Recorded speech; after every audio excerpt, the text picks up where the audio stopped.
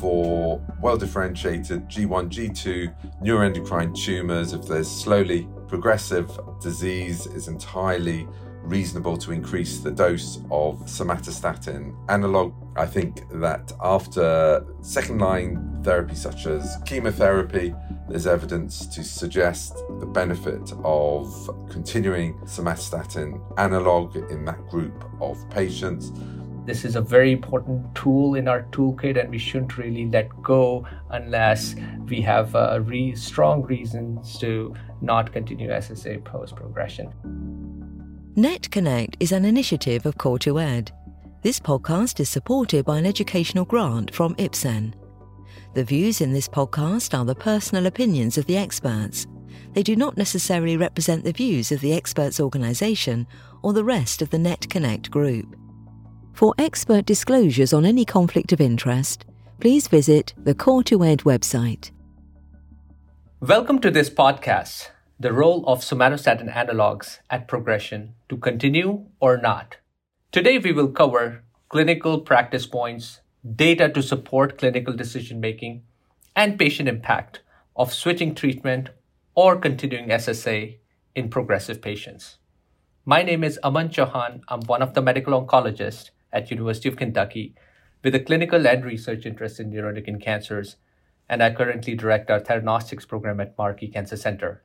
Today, I have a good fortune to have with me Professor Martin Kaplan from England. He's a tour de force in neuroendocrine tumors, lead investigators of Clarinet trials and several other studies. Martin, over to you. Would you like to introduce yourself to our newer audience? I know you don't need any introductions, but for the new folks listening in. Well, it could be I'm so old they don't even know of me. So it's Not true. Good to be here. Thank you very much, Aman. So I'm Martin Kaplan, and I'm Professor of Gastroenterology and Neuroendocrine Cancer at the Royal Free Hospital in London and at University College London, and I lead the ENETS Centre of Excellence here for neuroendocrine tumours. Wonderful. Thank you, Dr. Kaplan, for being here with us. So before we go into deeper aspects of our topic today, let me prime the audience briefly with somatostatin analogs. Now, somatostatin analogs have been used for several years, actually a few decades, in neuroendocrine oncology. But the biggest seismic shift that we have seen was use of long-acting somatostatin analog, which are now the backbone of the treatment, I would say the mainstay of the treatment for metastatic neuroendocrine cancer patients. Currently, there are two major products, lanreotide and octreotide LAR in the US, and they're used interchangeably for both disease control as well as carcinoid syndrome and functional net control in neuroendocrine tumors. Today, we will discuss some of the pivotal studies that led to the clinical use of these agents. But the key question today in front of us is, at the time of progression on SSAs, is there a role for continuing somatostatin analogs at progression? And if yes, what data would support that? With that introduction, over to you, Martin. Give us a brief introduction about strategies that you personally use in the European setup and kind of breast us with the current guidance from ENETS regarding this particular hot topic. Thanks very much, Aman. I suppose when you're assessing what treatment you're going to give any patient, you'd look to see, one, whether or not they're syndromic or not, the type of neuroendocrine tumor they have, midgut, pancreatic or bronchial for that matter, the volume of disease that they've got, the rate of progression. I think you'd want to understand the biology of the tumor, well-differentiated tumors versus poorly differentiated, and within the well-differentiated, their grading in Ki-67. And of course, the imaging, not only in terms of volume of disease and rate of progression, but obviously whether they've got somatostatin receptor positivity, for example, with a gallium-68 somatostatin analog PET scan.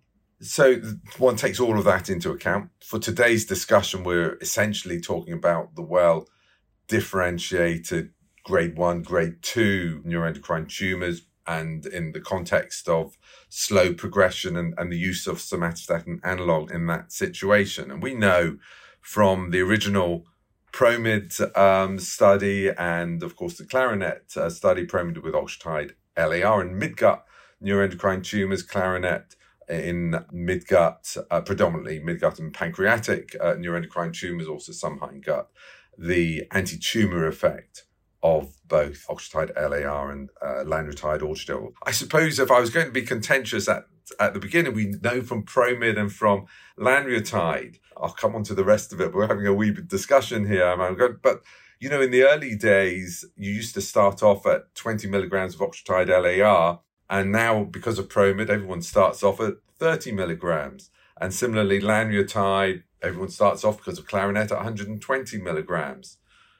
Do you think there's still, I'm going to bounce it back to you because we're having a discussion here, but do you think there's a role for starting someone on 20 milligrams of octreotide LAR and then waiting and seeing and increasing that way, and similarly 90 milligrams lanreotide Autogel? Or do you think everyone should be starting at the higher dose?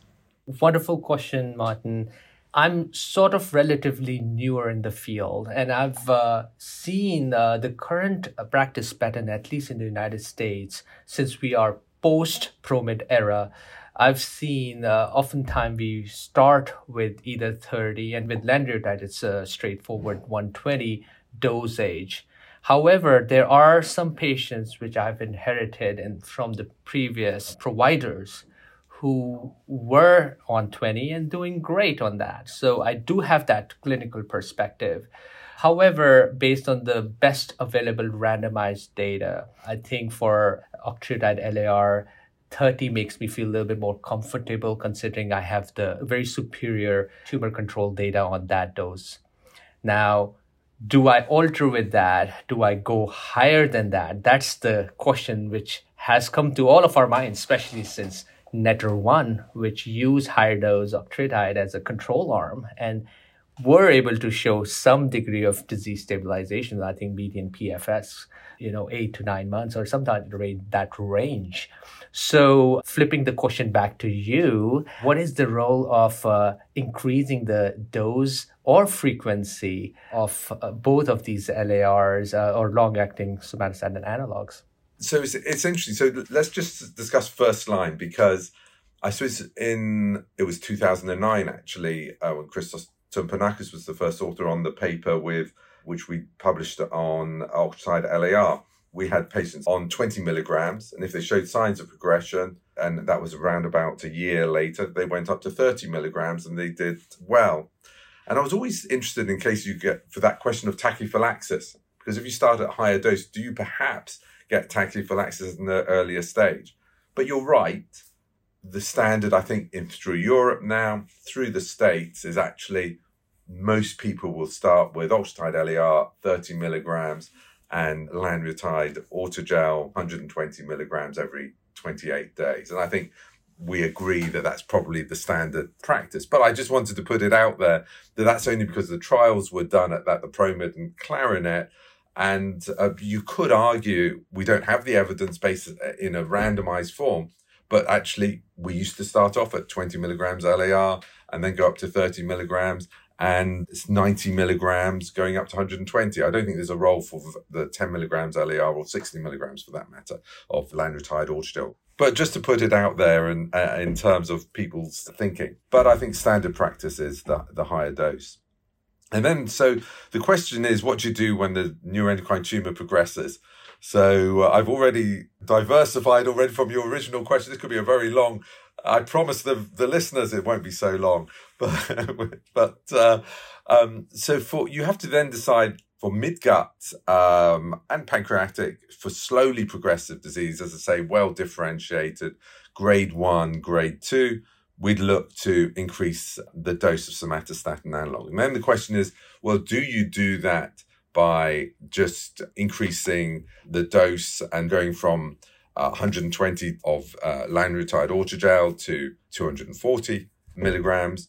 Or do you go from 120 milligrams, that's every 28 days, to 120 milligrams every 2 weeks? And I don't think there's a right or wrong way. And I think that the Italian study that didn't show any difference, similarly, when you're considering the same for octreotide LAR. We know, as you say, from NETO-1 that actually 60 milligrams of octreotide LAR in those patients who had progressive disease was reasonably well tolerated, more in the way of diarrhea as one might have expected, and that there was a progression-free survival of around about 9 months in that group of patients. So that was good. And in Clarinet Forte, that was 120 milligrams. That was the Marion Pavel study from 2021. It was published. And that was Clarinet Forte, 120 milligrams every 14 days in midgut and pancreatic neuroendocrine tumors. That was a single arm phase 2 study. And so you saw the benefit there in both arms. Progression-free survival was around about 8.5 months in the midgut. It was less actually in the pancreatic group. It was only 5.6. Yeah, because except for that group, which were less than 10%, if the pancreatic neuroendocrine tumors are less than 10%, then you saw a similar result 8 months there. So that actually also brings into the question, well, actually, if you've got a higher grade 2 neuroendocrine tumor, you'd think that the response actually to the higher dose somatostatin analog is not going to be quite so long. But actually, if it's a G2 up to 10%, actually you'd be expecting a PFS of around about 8 to 9 months. So, and some patients do better than that, a few do worse. But I think that would be the way forward from there. And then giving it, the Italian study, as I say, whether it's once every 28 days or once every 2 weeks, but double the dose. And I don't think there's much difference, whichever way works most conveniently for the patient and the logistics of it as well. What's your practice? So, Martin, we live in a very interesting era, especially for drug development in neuroendocrine cancers lately. And we have what we call problem of plenty, which is a good problem to have. So, in the past, where optimizing the dose of SSA was in vogue primarily because of lack of treatment options, we now have on-label options for metastatic progressive midgut, everolimus and lutetium-177 dotatate. We have options sunitinib for pancreatic NETs. We also have some good prospective randomized data on agents like capecitabine temozolomide for various subset of neuroendocrine tumors. So in context of multiple treatment options, we are seeing that there has been change in the practice patterns where we are no longer obligated to stick around with SSA or this class of drug at time of progression. Having said that, there, I think, has to be a more nuanced approach because, as you mentioned, SSA have been around for a really long time, primarily because of convenience of administration, once a month injection, safety profile. The patients can stay on it for a significant amount of time without a consequential end organ bone marrow side effects. So there are definitely a lot of pros in using SSAs, and that really propels us to continue using SSA in select patient population at time of progression, especially if patient's relatively asymptomatic. It's a slow progression. Patient does not feel comfortable with the idea of progressing into or trying out a cytotoxic chemo or radiopharmaceutical drug or another TKIs, which can have significantly higher side effects as compared to SSAs. So I think the answer lies in a nuanced approach, taking into account the need, the tumor progression, the degree of tumor growth, symptomatology, when we decide whether we continue SSA at a higher dose or a higher frequency, or we change the class of agent. I think we both agree that for functional NETs, it's pretty standard to continue SSA regardless, while we figure out the appropriate anti-cancer regimen. But our biggest patient population is in non-functional NETs. That's where we have to really discuss the case in a multidisciplinary tumor board and then kind of really think it through the pros and cons. What the studies that you've mentioned, the Clarinet Forte, for example, have at least given us confidence that there is data to support higher dose or increased frequency of SSA, and that can potentially have a role. I was very impressed with Clarinet Forte, although it's a decent sized single arm study, 99 patients, and definitely showed some indications of cytostatic activity in especially mid-gut population at progression with 8.3 months of median PFS. That's, I think, for some patients that might be very meaningful. And similarly, NETTER-1 placebo or control group also reaffirms that there could be added activity at progression for higher dose SSA. So I think it has to be a little bit more nuanced approach, and good to know that there is some safety data to confirm that we can continue SSA at a higher dose or frequency in some select patient population.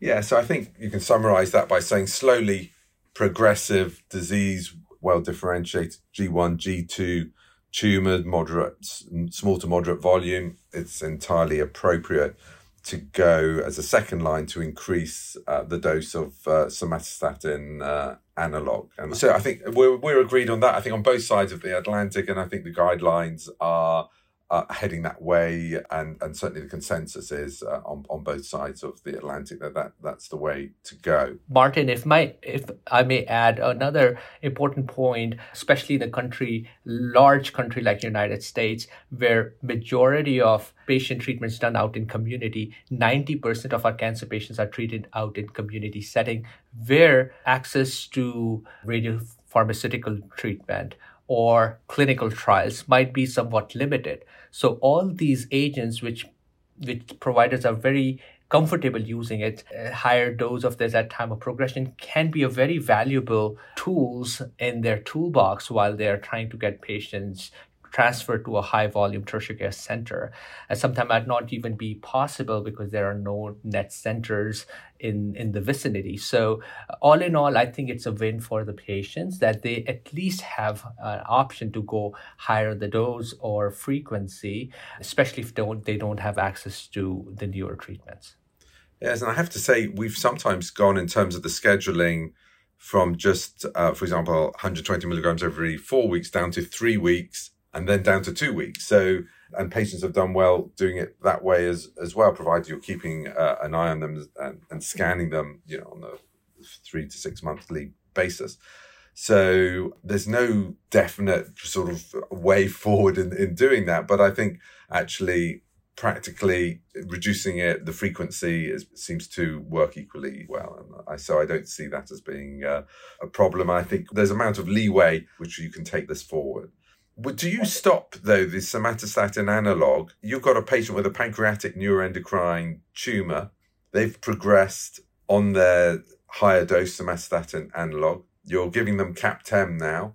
Do you stop the somatostatin analog at that point if they're not syndromic?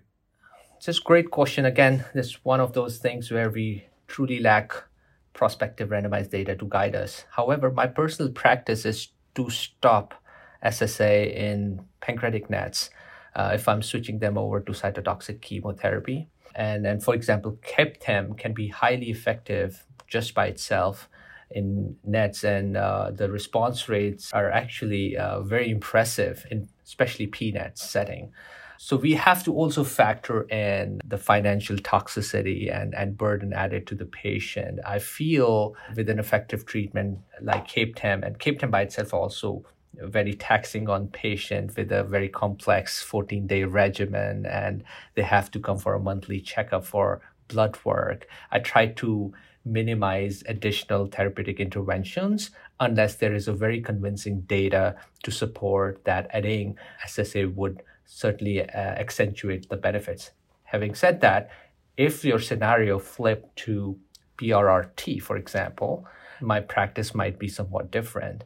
And maybe this is a good segue to discuss role of SSA during and post PRRT, because my personal practice has swayed from discontinuing SSA to now continuing SSA during PRRT and post PRRT. And then maybe we can have a little powwow regarding that.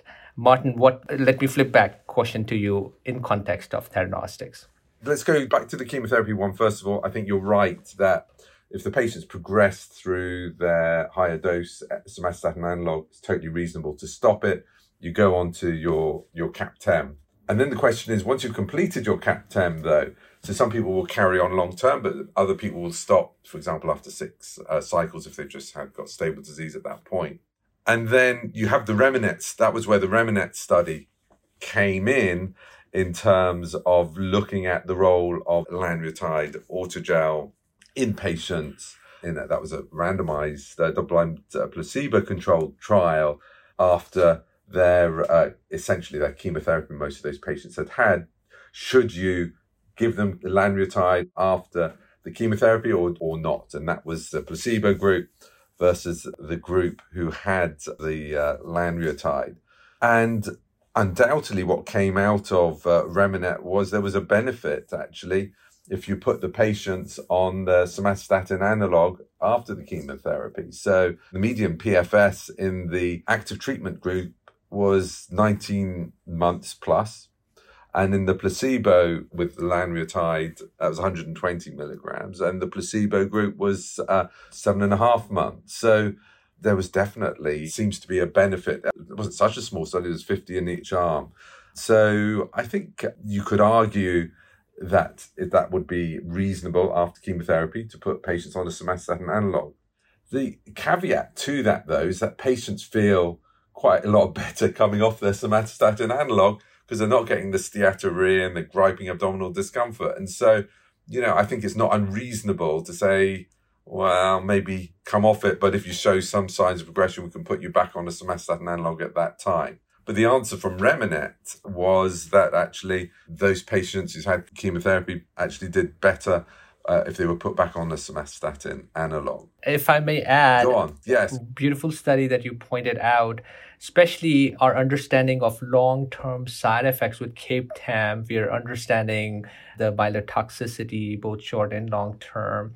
And our practice has been now moving towards more truncated or the shorter versions of CAPTEM. There was a time I used to use CAPTEM at a stretch for 1.5 years, maybe at a lesser frequency. Now I routinely stop CAPTEM after 9 months. So in that context, I do feel with lesser induction regimen CAPTEM, there could be definitely a role of maintaining with a more safer medication like lanreotide. And then REMINET data certainly compels us to think using SSA as a maintenance post CAPTEM. Yeah, and then you can always retreat if they've responded well as down the line. I think that's a very reasonable way forward. Moving on to the PRRT aspect of it, of course, the NETA-1 study involved continuing the patient on octreotide LAR 30 milligrams in between their courses of PRRT. And I think that's totally reasonable, and that would be our practice, actually, to do that in the real world. And I suppose the interesting paper in context of that was the one from a couple of years ago was that the Bond Group who published? That is correct. On that. And that was interesting because it showed that they divided up, there were 2 groups. There was 80 in one group, which just had PRRT alone, and 87 in another group, which had PRRT plus the somatostatin analog. And the progression-free survival in the group, which was just PRRT alone without somatostatin analog, was 27 months. But in the group that had PRRT plus somatostatin analog, the PFS was 48 months. So that's very compelling, although in good numbers of patients, although it was a retrospective study. But my inclination is actually to put patients on or keep them on somatostatin analog during and after their treatment, even if they're non-functional. But again, I have a number of patients who say, you know what, I want to have a break off the somatostatin analog, and ideally I would like to stop it, and because of the side effects. And so those patients do okay for a good period of time. And you have the choice then, if there's signs of slow progression, to put them back on somatostatin analog. Obviously, there's a whole question then of retreatment PRRT, which is for another day. But I think that would be a reasonable approach. What do you do in the States? What's your protocol? So, wonderful question, Martin. And I do agree with you. I think there cannot be a one-size-fit-all approach. A lot of time we factor in the patient preferences. If patient have had it and wanted some break off the monthly shots, especially after PRRT or during PRRT, that's very reasonable. However, my personal practice has switched from not continuing SSA post-PRRT to routinely continuing SSA. And some of the factors which have led to that has been, of course, the strongest data comes from the Bond group, which have showed in this single center study, like you mentioned, almost doubling the benefit with the combination, but also my anecdotal experience. So I'm very impressed with continuing SSA as long as patient is okay and there are no side effects. Having said that, just a small plug. So me and Simran Singh from CCTG, we are going to be co-leading Net Retreat Cooperative Group International Study. And one of the stratification factor of the study is the prior use of SSA post-PRT. So we will try to prospectively look into whether there are signals of added efficacy in patients who continued SSA post initial PRRT. So hopefully we'll have some data coming up to fill this critical unmet need of prospective data looking at role of SSA post PRRT. But it's a very, very good question, unfortunately with no good data. However, my personal practice and most people here in the US do tend to seem to continue SSA post PRRT. Yes, and I think that's probably the case in Europe as well for our general practice as well. So I think we even agree on that one on both sides. So I suppose I'm cognizant that we're now running out of time, but I think we've actually sort of come to a situation where for well-differentiated, slowly progressive disease, it's appropriate to increase the dose of SSTA, and whether that's going every 2 weeks or just doubling the dose. That then with chemotherapy, there's an argument following chemotherapy based on Remunit. Actually, patients should probably go back on a somatostatin analog there. And that for PRRT, you would continue it during and then afterwards as well at a standard dose. The other bit about that, though, is if a patient's been on, let's say, 60 milligrams of octreotide LAR or 240 milligrams of lanreotide Orgetil, and then they've had their PRRT afterwards, or chemotherapy for that matter, would you carry on at that high dose or would you put them on a standard dose? Oh my goodness, that's reminds me of that movie Inception. You know, it's. I said I'd throw you a curveball question, and so this is it. I saved it to the end. Right. So I think that is a fair question because this is a situation which we will soon see on the uptake with the advent of PRRT. We are seeing patients who are progressing on PRRT and are being now re-challenged with PRRT and other line of therapies. As our patients live longer, we'll continue to have these questions regarding continued role of SSA post second line, third line, fourth line. Having said that, I think we'll have to use the same guiding principles. What are our alternative treatments at that point of time? If we have a reasonable, good third line, either in a clinical trial setting or a standard treatment, is there data to suggest safety of adding SSA to those agents? Is patient preferences paramount? If patient is okay with continuing SSA and has patient's prior experience with SSA, as there been pancreatic insufficiency, steatorrhea, and other issues, I think we'll have to continue to navigate these troubled waters with nuance unless we have some good quality data. I think I am happy with continuing SSA, like you mentioned, post PRRT for the time being. I'm happy looking at Remunit data that gives me some justification using SSA post cytotoxic chemo, especially if I can truncate the chemo regimen and prevent some of those long-term myelotoxicity and maintain on SSA. SSAs are relatively safer. Long-term safety data exists. With that, Martin, I think we are closing in on our allotted time. Any final words, any piece of advice for our listeners? My key take-home messages are that for well-differentiated G1, G2 neuroendocrine tumours, if there's slowly progressive disease, it's entirely reasonable to increase the dose of somatostatin analog, whether that be increasing the frequency from 4 weeks down to 2 weeks or even 3 weeks, or just increasing the dose every month. I think that after second-line therapy such as chemotherapy, there's evidence to suggest the benefit of continuing somatostatin analog in that group of patients. And similarly for those patients with PRRT, again, during PRRT and after PRRT, I think the evidence is there to continue somatostatin analog. I concur with my colleague, Dr. Kaplan. And I'd like to add, in neuroendocrine tumor patients who are SSTR positive, we have a wonderful drug with significant safety profile data available.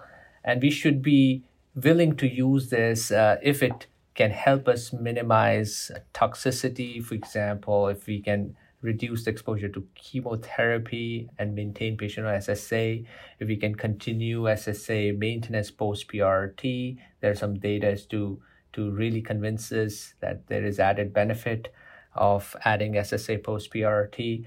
So there is role of continuing SSA post-progression, but I would suggest that us as a community, we need to design studies to really tease out the target patient population so that we can continue SSA in the right patient without overburdening the system and not treating everybody with a shotgun approach. I think it's been a fascinating discussion in terms of the clinical aspects of this and the clinical trials and how we use that. So thank you very much for the opportunity to be involved. It's been a great pleasure, Aman, to be discussing with you and with our audience. Likewise, pleasure was all mine. And I echo Dr. Kaplan's comments. This is a very important tool in our toolkit, and we shouldn't really let go unless we have strong reasons to not continue SSA post-progression. Wonderful to have you here, Dr. Kaplan. It's a pleasure to talk to you as always. Learned so much from you and through this interaction. Till we meet again. Thank you. Thank you. This NetConnect podcast was brought to you by Core2Ed Independent Medical Education. Please visit core2ed.com for more information.